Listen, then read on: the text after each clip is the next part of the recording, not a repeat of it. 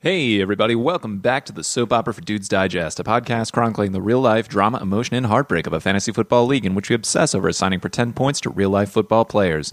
I'm your host, Chris Smith, and each week we'll talk about the big roster moves, upsets, victories, and defeats from the past week in this league, and we will, of course, cover side bets, videos, and any other tomfoolery the managers have been up to, and what we're looking forward to this coming week. It is Week 8. Week 7 is behind us. We are just about at the halfway mark of the season, and I gotta say, guys, I'm on a roll. What? I'm on a roll!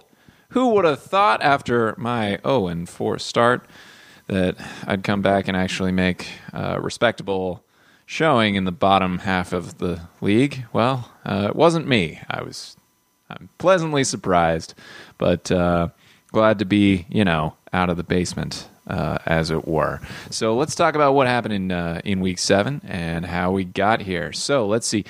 Matt is now 3-4. He had a nice win, escaping a close game against Craig, who's now 4-3. That was 74-66. Austin Hooper and Cooper Kupp had decent games from Matt, but the real story was on Craig's side with some disappointments from Carson Wentz, Josh Gordon, George Kittle, Devonta Freeman, and sorry, Craig. 66 does not feel good with that volatile roster. A lot of good talent on there, though. I'm sure it'll hit. I don't know, next time, perhaps. Pete is now 3-4. He knocked in a good win against Beej, who's now 4-3. That's 95-77. Pete had great games from Lamar Jackson and Aaron Jones and Leonard Fournette. Led the core of his roster from the RB spot. Wow, can't talk. Beej had a 28 from Goff and nice showings from Royce Freeman, but the New Orleans defense was good, but not good enough because the rest of his roster was a bit underperforming, and Pete didn't even use Chase Edmonds, who got 32 points on the week, stayed on the bench, and still got the win, so good job, Pete. Now, Scott is now 3-1, and he had an explosive win last week in Week 7 against Colin, who's now 2-5. It was 139-109. So Scott had a big 33 from Marvin Jones, 26 from Latavius Murray, and 20 from Baltimore against Seattle. Yikes. And Colin had decent stuff. He had 37 from Cousins and 22 from Sony Michel, but wasn't enough this time. Even at 109, he had the second highest score, but it wasn't enough because he was up against the person who had the highest score. And sometimes, well, that's just bad fantasy luck. Derek is now 3-4. He snuck in a win over Tom, 197 in a very close game. Derek's roster was a bit disappointing, except for Derek had 53 freaking points from Aaron Rodgers, who passed and ran for 5 touchdowns. Oh, my God. Tom himself had nice stuff from T.Y. Hilton, Saquon Barkley, welcome back Saquon, and even the walking ghost of Jimmy Graham, but a 0 from Duke Johnson, lost the game by Sunday, and Derek sat his last RB spot on Monday to avoid the risk. So, close game, but could have been, I don't know, not as close? Anyway.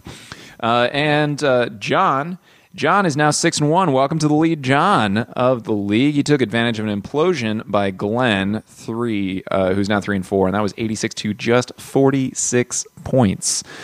John saw good games from Russ, Zeke, Todd Gurley, and the Kansas City kicker, while Glenn had something resembling a disaster. He forgot to start a defense, I think. He got a 0 from David Johnson, and other underperformances just really didn't help. So 46, I think that might be the lowest score we've seen all year, and I'm just checking live to see if his bench outscored him.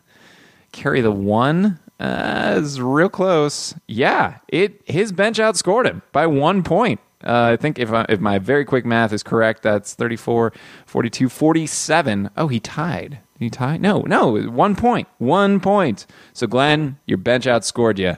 We're expecting a video from you, I think, for that one. So to recap, biggest score of the week was Scott. Congratulations, Scott. Doing great. And the littlest score this past week was Glenn. Let's see. So after that, some people went into panic mode. Some people held tight.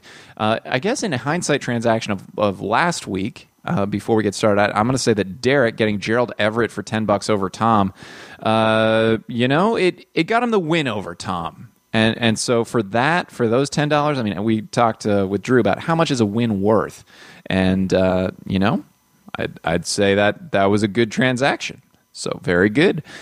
Now, on the waiver wire this week, we got some big spenders. So Pete got Kenny Stills for just $3 over my bid for $0. No, I'm not talking about that. John got James White for $22 over Drew's 11, and Pete, big bidder Pete, got Ty Johnson, the next man up in Detroit after Kerryon Johnson's injury, for $28 over Matt's 27, Colin's 24, Drew's 23, and Beej's 5. So excellent bidding, Pete. That was real good.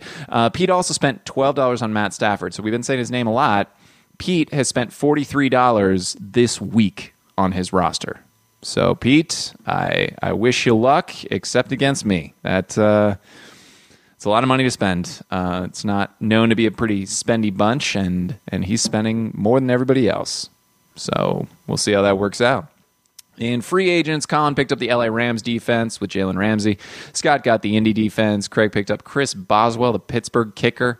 Glenn got the Detroit defense. Scott picked up O.J. Howard, dropped T.J. Hawkinson, and Matt picked up Devontae Parker and dropped an injured reserve, Josh Gordon. Matt had kind of a meltdown on the chat as I record this, and I feel for you, man. He has 2 Dolphins on his roster. That's right, two Miami Dolphins. It's not been a good week for Matt's roster. Sorry, buddy. I don't know what to say. Sometimes it's just bad luck, and we've all been lucky and unlucky in different ways. And lucky in love, unlucky at fantasy football, I hope. Yeah, let's leave it at that. So let's see. Transaction of the week this week. I'm going to go with Pete. Not for the big spending, but Pete, it was your small spending for Kenny Stills for $3 over me. I think he's going to be great for the Texans, and I tried to get in without spending money because my budget's a little low, but I think that's a really good pickup, especially with the way Deshaun Watson's throwing those deep balls. So great pickup. We'll see if it works out. Now, with regards to, let's see here, what's coming up in the week. This actually looks to be a pretty pivotal week. I said is it week? It's week 8 coming up, right? Yeah, week 8. Okay, sorry, I got some confusion there. Week 8, this is a crazy game because we've got a lot of people who are on the bubble. So it's Matt, who's 3-4, versus a 3-4 Derek. You've got Chris, me. I'm 3-4 versus a 4-3 Craig. You've got a 3-1 Scott versus a 3-4 Pete. You've got these 3 games is going to change the texture of the outlook for half the league, and I guess that's how it works every week. But these are all pivotal. Everybody's looking for that win, either get to the top half or to differentiate themselves, to be really solid. And it's just, anything could happen. It looks like Yahoo's all over the place with the projections. I don't want to speculate too much, but it'll be a really interesting match. I'm going to be on vacation. I'm recording this a little early. I'm going to be in San Diego, seeing some family, hanging out, enjoying the sunshine and the beach. And on Sunday, I will be kind of paying attention to football while I'm with family. But we'll see. But I'm going to be very, very surprised, no matter how this works out, because I just don't know. So, yeah, exciting stuff. Otherwise, we had Side Bet Sidebar. I forgot to comment on the email or in the podcast last week. Pete had a punishment video where he basically ate fish food, y'all. And this is a boy who hates fish. So Pete had bonito flakes, those dry, hyper fishy flakes, along with peanut soup and some wasabi seaweed, although the wasabi seaweed wasn't that spicy. Could have told you that, buddy. But listen, bonito looks awful to eat, and I love fish. Soft peanuts look real weird, or sound real weird, and it was an appropriate punishment.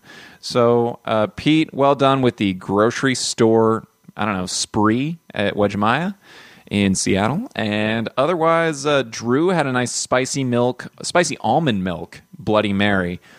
I guess, if I'm going to quibble, it's only that milk cuts into the spice. So measuring things with teaspoons like you would for a normal Bloody Mary probably is underkill in terms of the spice. Could it have been spicier? Sure. Still, very impressive. He had pre-measured stuff. He was adding it. It was like a cooking TV show. Well done, Drew. Well punished, and I applaud you and your punishment. So that's more just like a word to the wise about milk challenges in general. Although maybe you don't want your milk that spicy. Who knows? Otherwise, I would say GIF of the week. We've had some really good back and forth this past week. I would say GIF of the week. We had some good stuff. Matt made good on his The Good Place, which was good. But I gotta say, Derek with the Jane Krakowski, I don't care what you think GIF from, I think that's 30 Rock, gets my GIF of the week. Derek, very, very, very good. I liked it so much. I mean, there were some other really good ones. Derek with Pauly D, Matt with the internally screaming GIF. I'm going to give, that was also wonderful. There was just so much that was going on. Good chats in the chat this week, fellas. I think everybody's, again, on a very positive vibe, but right now, actually, well, I'd say everyone. Matt with the meltdown, I don't know how things are going to go, and so we'll have to see and stay tuned for the drama.